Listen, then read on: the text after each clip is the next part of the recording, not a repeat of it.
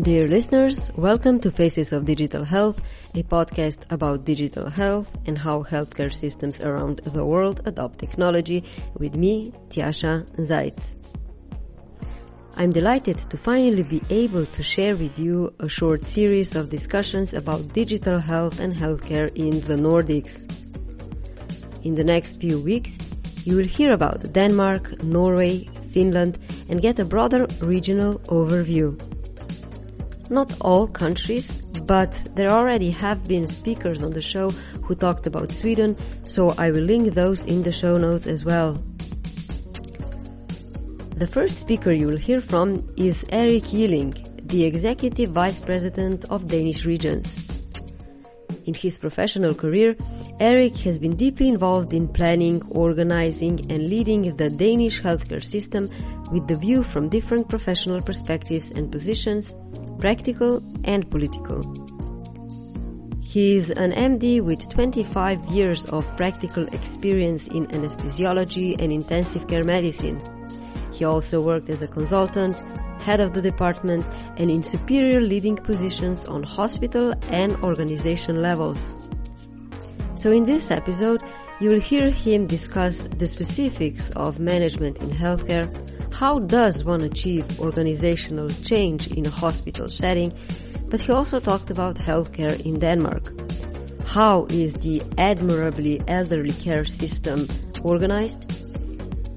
How is it possible that patients have access to doctor's notes for 34 years since 1987?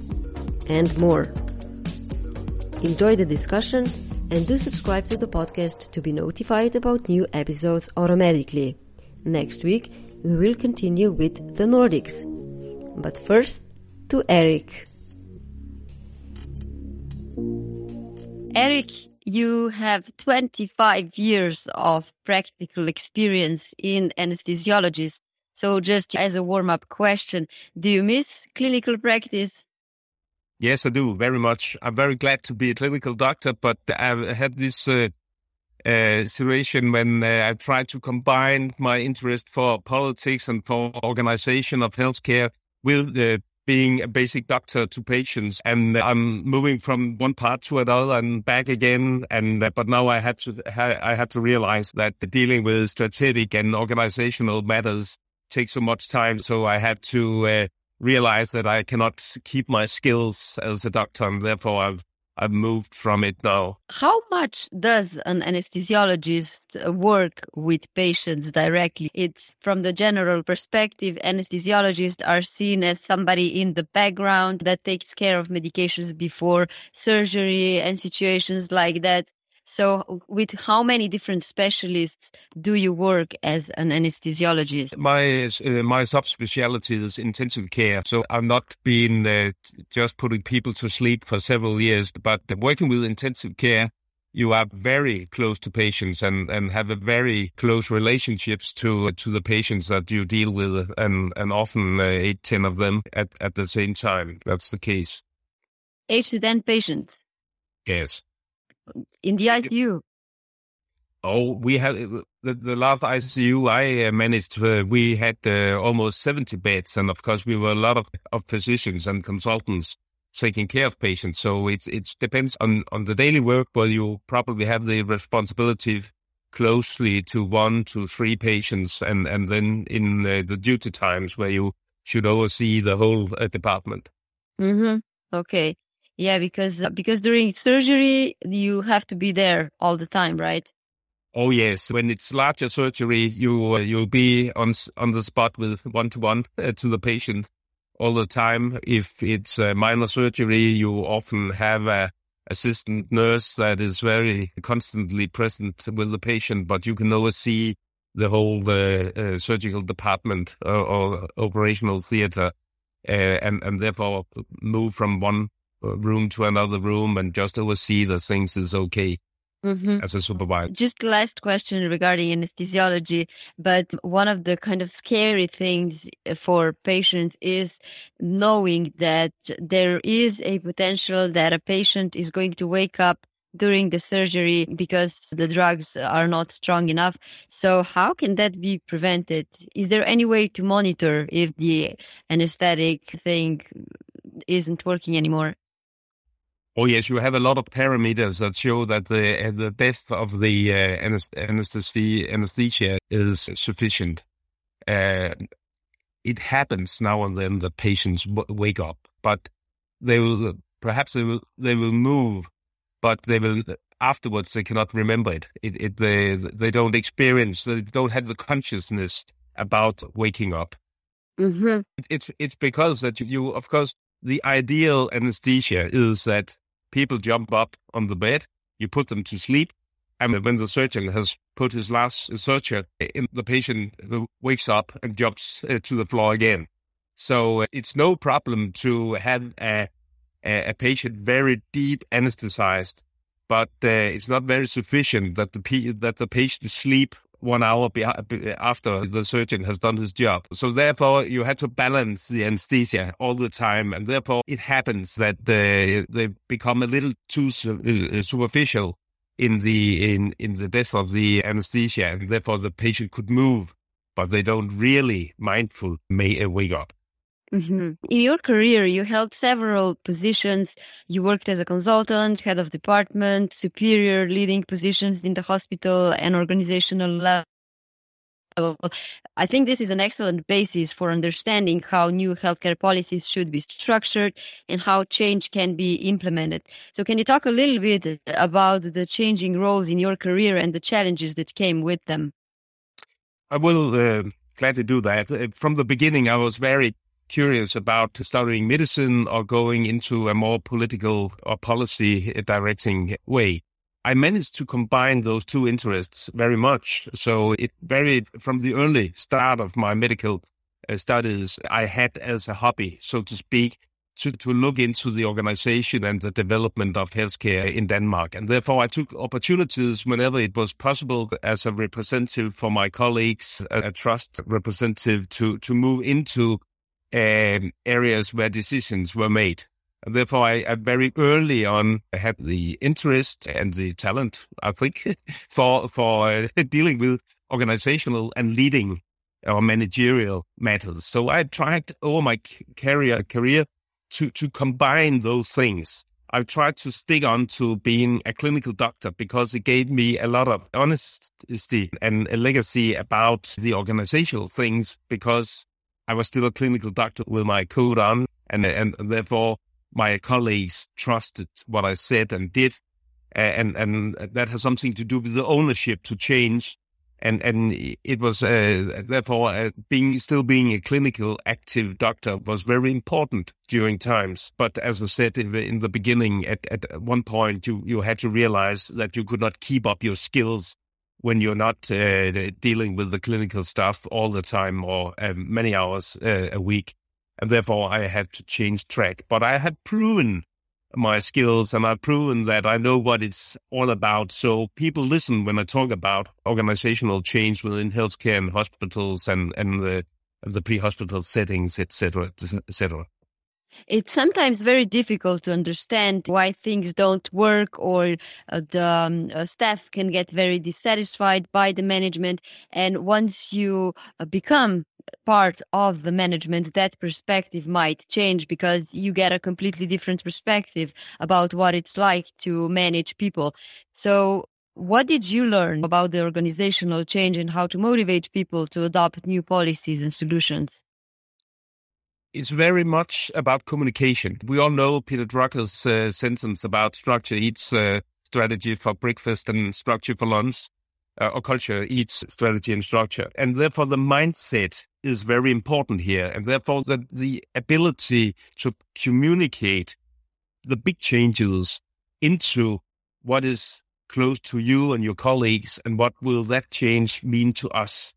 It's as a very important thing. Because you could talk about the big things and the helicopter perspective and where healthcare is going to change over the next 10 or 20 years.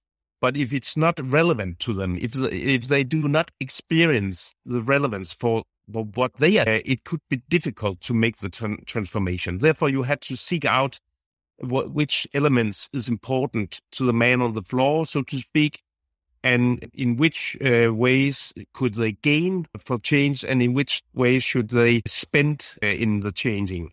And of course, taking the patient into hand is a very strong improver and very strong to convince the professionals, nurses, doctors, and others in the need for change. For example, when patients ask the question, why is this consultation that we have now, why isn't that virtual? Because I could spare 8 hours in a car. I could spare spending my whole day off at the office, and et cetera, et cetera. And then the doctor suddenly explain that the time for the patient is just as expensive and valued as my own time as a doctor. We are trained in a system where the doctor's time is the important, crucial issue, and therefore patients should wait on the doctor. Now that is changing. The mindset is changing. So it's quite, it's almost, or it's at least as important that the patient should not wait for the doctor, but the doctor should also wait for the patient, or they should not wait for each other because they could meet in a more simple way going virtual. Just to put an example of the way change should be, that you should be able to see the perspective for yourself and your nearest and your patient. I always find it increasingly interesting how the communication skills and effective communication is increasingly emphasized for healthcare. For example, in the US, with open notes, it became very clear that the medical jargon is going to have to change. For example, when a doctor writes that the patient denied something, it doesn't have a direct meaning. So, for example, I don't know what an example could be, but he denies that he smokes or something like that. And in the medical sense, that just means that the patient it doesn't smoke. But to the patient, it might sound as if the doctor doesn't trust the patient. Yeah, communication is huge. And also when you're implementing change, a leader needs to know how to be an effective communicator. Did you take any specific trainings, or how did you get across the challenges with the communication skills, the leadership skills, and everything that they require? Oh, I've taken courses, of course, in over the years, but also I had experience by training and by experience what it means, what it takes. The first experience about this I had in 1987 as a young student in that department. At that time, the legislation in Denmark, it turned that patients should have full access to the patient record and to what was written about them. And the Danish Medical Association and the doctors at that time, they were strongly against it because, like your example, what could you write about the patient that the patient shouldn't know about? But it was the start of a transition that everything should be transparable.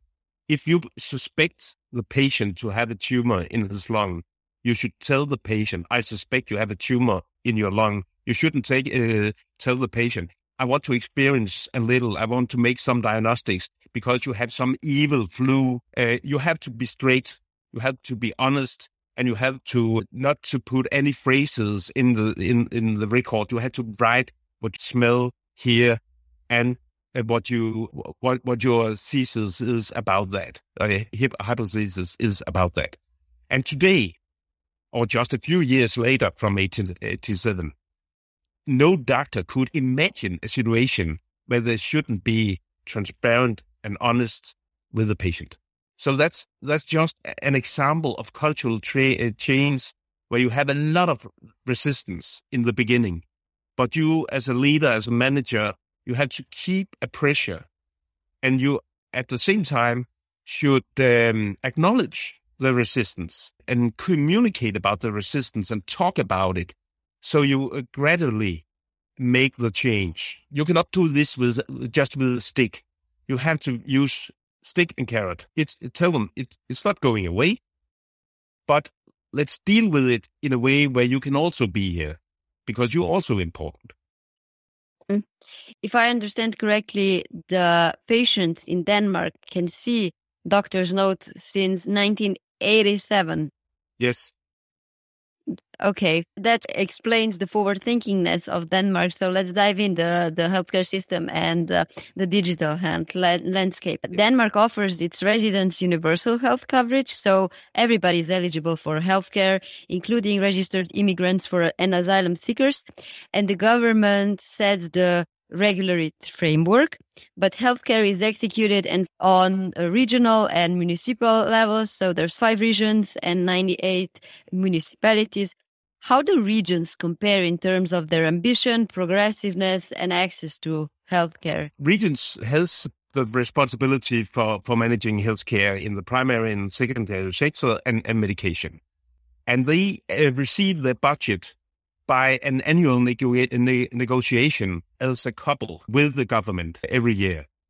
And when that budget is negotiated, it is divided into the 5 regions, and it's divided by the socio-economic constitution that each region has. One region could have more elderly people, another region could have more social deprived population or other differences. But it's very accurate divided between the regions has to fulfill governmental goal concerning quality, concerning patient rights. You have a legal right to have a diagnosis within 4 weeks, and you have a legal right to have a treatment 4 weeks after that. If a region could not fulfill that, they should offer the patient to be transmitted to a private hospital, and the region has to pay for the patient. So that motivates of having an efficient system. The regions are joined together in dealing with the government. They have an interest organization. I'm the executive vice president in that interest organization. So I make the deals on behalf of the regions with the government concerning quality, research, and other things. But the 5 regions are also competitors.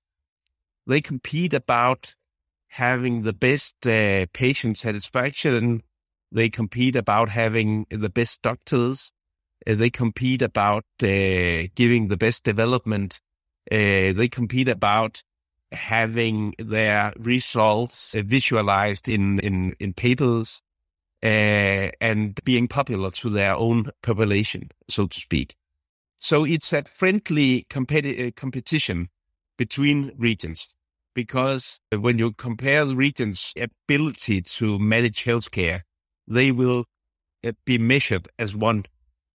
But still, they are also measured as one of 5, so they are also measured as competitors. So it's a little on this side and other side. So there's not too many differences in terms of how good care you're going to receive depending on the region you're in. No, of course, we very strongly believe in what we call the learning organization, and we very strongly believe in the principles of improvement. There will always be researchers, clinical frontrunners that improve the management of care or improve the results of certain diagnostics or treatments. And that will be visualized when we 4 times a year visualize the results between regions. And then the other regions will catch up. So in principle, there are very small variations. I see. And one of the things that Denmark has organized very admirably is the care for senior citizens. They have the right to enjoy home care services for free, including practical help and personal care if they are unable to live independently. Can you describe a little bit the elderly care home market, given that we are in the age of great tsunami and many countries are dealing with challenges because they don't have policies in place to take care of the aging population? Yes, prevention and rehabilitation and elderly care, that is a responsibility for the 98 municipalities that we have in Denmark. And in these years, they also have a growing responsibility moving into the traditional healthcare services, because often patients will be transmitted from hospital when the treatment is done, but the patient is not fully recovered to be in their own home, and then they will be transmitted to further treatment or rehab in the municipality. For many years, almost 30 years, I think, we have had the philosophy in Denmark that municipalities want to keep citizens in their own home as long as possible. And therefore, from the starting point where a citizen cannot manage themselves, they cannot clean up their house sufficient, then the municipality would subsidize them with cleaning help. If they could not manage housekeeping, they would be subsidized in housekeeping to a certain amount. They will be subsidized in more healthy matters. If you have a wound on your leg or something like that, a nurse will come in your home and see if that's okay. If you cannot manage your medication yourself, a nurse will come into your home and help you medicate to have the medication day by day. And the philosophy is seeing from the municipality point of view that it's even if they have to step up in subsidizing the citizen, it's cheaper than transmit the citizen into an elderly home and have them there.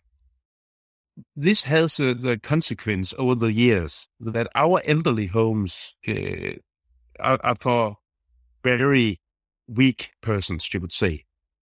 And therefore, from the time you move into an elderly home and have your own home in the elderly home, your own department or your own room, your own privacy, the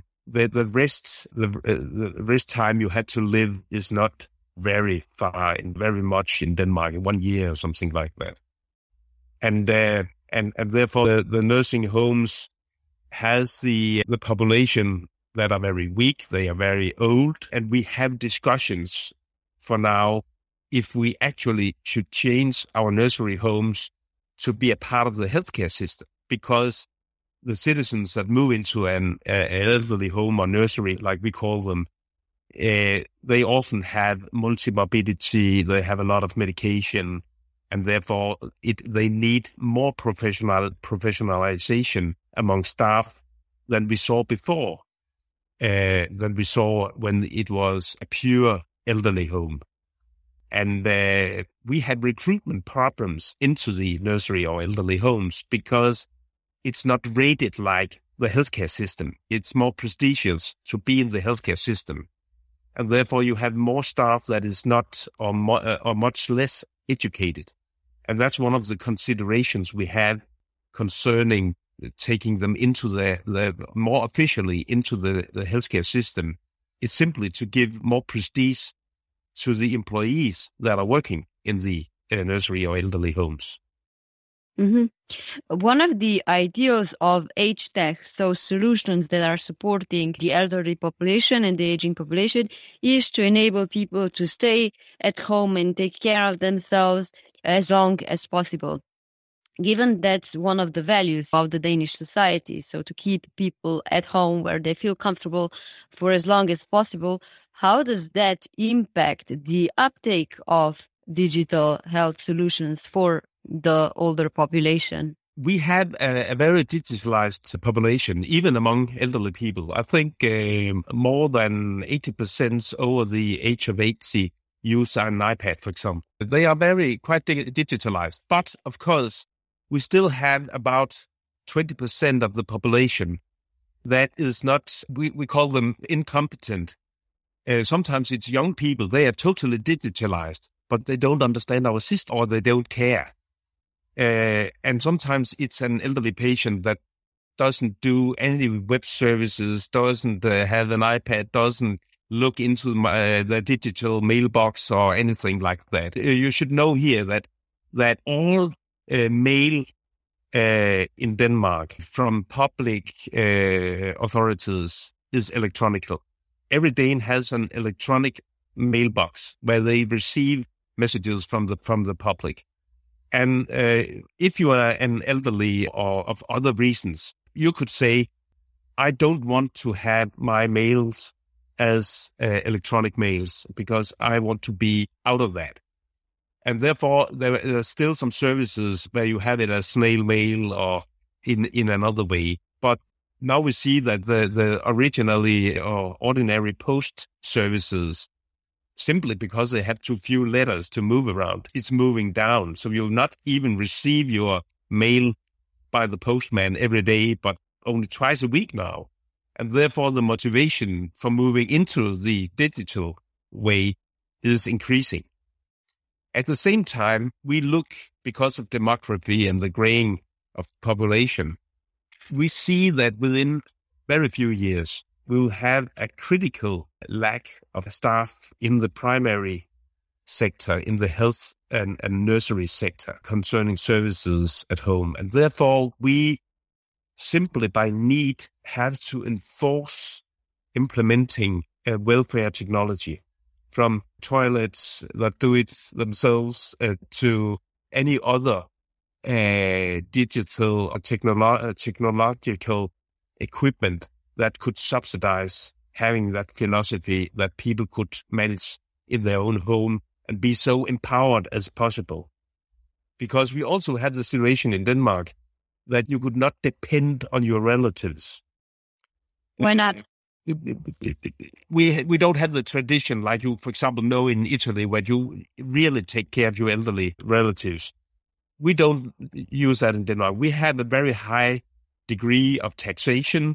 We have this public healthcare system and nursery system, and we have a sort of inborn expectation that the society takes care of citizens.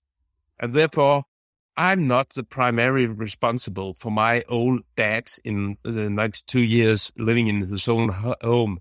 I expect the municipality in his city that they should subsidize him with all they can. My task is to see that he gets the services that he deserves and he could expect from what he has paid in taxes years ago. I know it's very hard to put things up like that, because a lot of people, of course, take very much care of their relatives and take over from the municipality if they don't think that the service is good enough.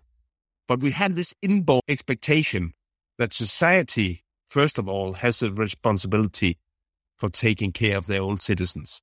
And we also have the situation in Denmark that we are very urbanized, and therefore it's not common or the rule that in 3 generations you live in the same city. Very rarely it moves to other parts of the country, and therefore it's difficult to service their elderly relatives. And it's very seldom that several generations live under the same roof in the same house. It's very seldom. Mm-hmm. And you mentioned a few things that are being used to enable all this kind of independence of people, and the burden is not on the family to take care of the elderly. And also in the digital health strategy for 2018 to 2020, there's an increased focus on assisted living technology to help elderly people stay healthy on their own. Can you mention any additional examples from what you already talked about in terms of any good practices that you saw? Is voice technology used, for example? Is IoT something that is already embedded in people's homes? So just a little bit more about that. Oh, yes. I think we are moving into all kind of technology devices that could subsidize the situation. We had this a great population. We know that we have to transfer or transmit the healthcare system to be much more population-based, much more reaching out, much more concerned about prevention than just treatment. And therefore, we are moving from a healthcare system to healthcare services, you would say. And as a matter of that strategy, the important thing is to empower patients as much as we can, or not only patient, before they get into being a patient, the population, empower them as much as we can. And therefore, they are subsidized with a lot of services. Information, of course. We have what we call Sundhed.dk or Healthcare DK, which is a portal which has the purpose of information to persons and professionals with all kind of informations about illnesses, about treatment, about rehab, about costs, agriculture, you name anything that could be picked down by the citizen to educate them into to more healthcare. We have, of course, electronic surveillance systems in people's home when they want it and if they need it. So a home nurse could directly get in contact with the citizen. For example, you have a device on you, and if you fall, for example, have a hip fracture or something like that, it could not move from the floor. You could press a button, and then you are directly in contact with a nurse that asks you what is going on and could come and see you or send an ambulance or something like that. And then, of course, all kind of devices that people could take down from the internet concerning information, concerning self-managerial programs and so on. We are trying to implement that. Yeah, and because the 98 municipalities and the 5 regions are in principle individual responsible, they use that also as a stimulating of the improvement they do and in their internal competition about who can provide this service to citizens. We are better than you are. And you have to take into action here that the patient had a free choice. Even if you live in one region, you could make the choice that you will have the service in another region or in another municipality. And your home region or municipality should pay for the service. So therefore, there's also this, the pressure into the competition that you also always keep up in speed and to compare you. I think that's the major things I would say about the development in this perspective. Can we perhaps add a little bit to the point about patient empowerment and working on prevention? One of the things that I'm wondering is today there's a lot of information everywhere. There's a lot of apps everywhere for various purposes, disease management, prevention, and it can quickly get very overwhelming for the patient to figure out which information to trust and which not. And at the same time, on the provider side, it's impossible for doctors to advise patients what's useful and what isn't. So how do you address that? Is everybody just referring to that one central piece of information that's providing preventative care on the national level? What would your advice be in terms of how can providers and patients get most from all the innovation that's available today? As a service in this national portal called Sundhed.dk or Healthcare.dk, there is a facility that is what we call a patient handbook, and doctor's handbook. And it's a very detailed description of the diseases and treatments of the diseases, what kind of antibiotics should you have, and so on and so on. We know that the information overload on the internet is paramount. And therefore, we are very concerned that the information on this portal, Healthcare.dk, is validated. And people know that. So when they are seeking information, if my kids have a sneeze and could I take them to the kindergarten or should they stay at home, they could move into the portal and have advices for what to do. And it's this is not serious. It's only such and such. And fortunately, it is so that most people come into that portal via Google. But when they chat something into the Google bar, they will automatically be devised into the Healthcare.dk and having that validated information. We are working also these years on what we call an apothec, where validated apps could be present and where your general practitioners could say to you, now you've got diabetes and we should empower you to manage your diabetes. And if you take this app down or an amount of apps, we know they are validated and it would be valuable for you concerning collecting. You could collect your own data and you can transmit it to me as a doctor and can follow you. Or you could even put the data into some programs that you could empower you further on. So we are very now concerned about the outreach to citizens and patients to make them managing, but in a validated and evidence-based way as far as we can get with that. Mm. So you can, of course, also have video consultations with your doctors and so on. And you... Yeah, that's actually one important topic when you say video consultations. Everybody thinks about 2020 and COVID, where telemedicine became a new normal everywhere across the world. But in terms of digitalization of Danish healthcare system, it's actually quite progressive. It has reached a level where all Danish citizens have access to their own electronic healthcare records.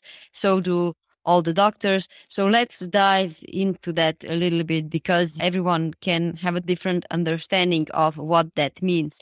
When we talk about EHR and access of patients to those in Denmark, how much can patients restrict? Who sees what exactly is there? Is it just the PDFs of discharges? Just for us to imagine a little bit more about what this means. For the moment, there's a progression going on here, but for the moment, they have only a few informations about what is happening at their general practitioner's electronic patient record. They will have diagnoses, visitations, and so on. They could have a full overlook about the considerations. They have a full overlook about medication. You could see all kind of medications that you had. You could see you have full overlook over all diagnostics, lab results, etc. But it's a free text from your personal doctor or general practitioners. You don't have that for the moment. We'll come to that, but not for the moment. When you move into the hospital, it's so that in healthcare, the portal Healthcare DK, we have called the health. What should I transmit it to? Sundhedsportalen, the healthcare journal of the health patient record, I would say. And it's so that even if we have different vendors concerning EPR in different regions, they all once daily, they transmit all data into that health patient record, which is a national patient record. And people have access to the information in that, all information, all texts, all results, all reversals, everything. We have a log-on to people log on with a unified personal identification number and a lock into that. They could decide who could see my information, and there's a logging, so they can also see who has been looking at my data. And we have now and then cases where professionals has looked into a personal patient record, even if they are not in the position of treating the patient. So it's just curiosity or whatever the purpose is. That's illegal. And if you do it in a hospital, you will get sacked immediately. Okay, so there are very strong consequences regarding that. Yes. When a patient is admitted to the hospital, do doctors have the full access to patients' medications and treatments and specialists that the patient has been seeing? Because that's one of the huge challenges of hospital admission, how to do the medication reconciliation and how to get the full picture of somebody that you don't know and is a blank paper if you look at them. If a patient to move into diagnostic or treatment, the doctor has full access to any information that is on that patient concerning that case. We have in Denmark a national medication register where all doctors, when they prescribe medication, they register it in that medical journal. And that could be seen from other professionals who has a purpose, of course, from the drugstore, from the home services, if they need it, from the doctor, wherever they are in general practice or at the hospital. So we have one electronic medication record all over Denmark with all patients present. Could a patient have medication that is not registered there? Yes, they could, because a doctor could still take his own notes and make a traditional prescription, and the patient could have it in the drugstore. And if a doctor has not put it into the electronic record, it would not be present there. but it's a minor part eventually. So how much paper is still used for medical charts, for prescriptions, anything related to the information about the patient's treatment? Because one of the challenges that we see in countries that are implementing national backbones and electronic healthcare records that patients can access online is that you cannot avoid healthcare institutions that will not somehow be connected to that backbone, which leads to inaccurate patient records. It's all electronic, and it's electronic by law. You cannot provide a service within the healthcare sector if you're not connected. You had to be. And so all prescriptions, everything is by, when you have to revise a patient from one part to another, it's electronic. And you have to deal with that. Of course, the patient has a right to have their own patient record in a hard copy. You should be able to do that, of course. And also working together with the patient so they understand the terms and the languages and so on. But all work within the sector is electronic based. The way we described it, it almost sounds that there's no interoperability challenges in Denmark. Is that a wrong statement? There will always be, I always say that the technology is a good servant but a strong master. and wherever there are people present, there could potentially be problems. And of course, there could be problems here by at certain levels using different systems that could not speak together yet.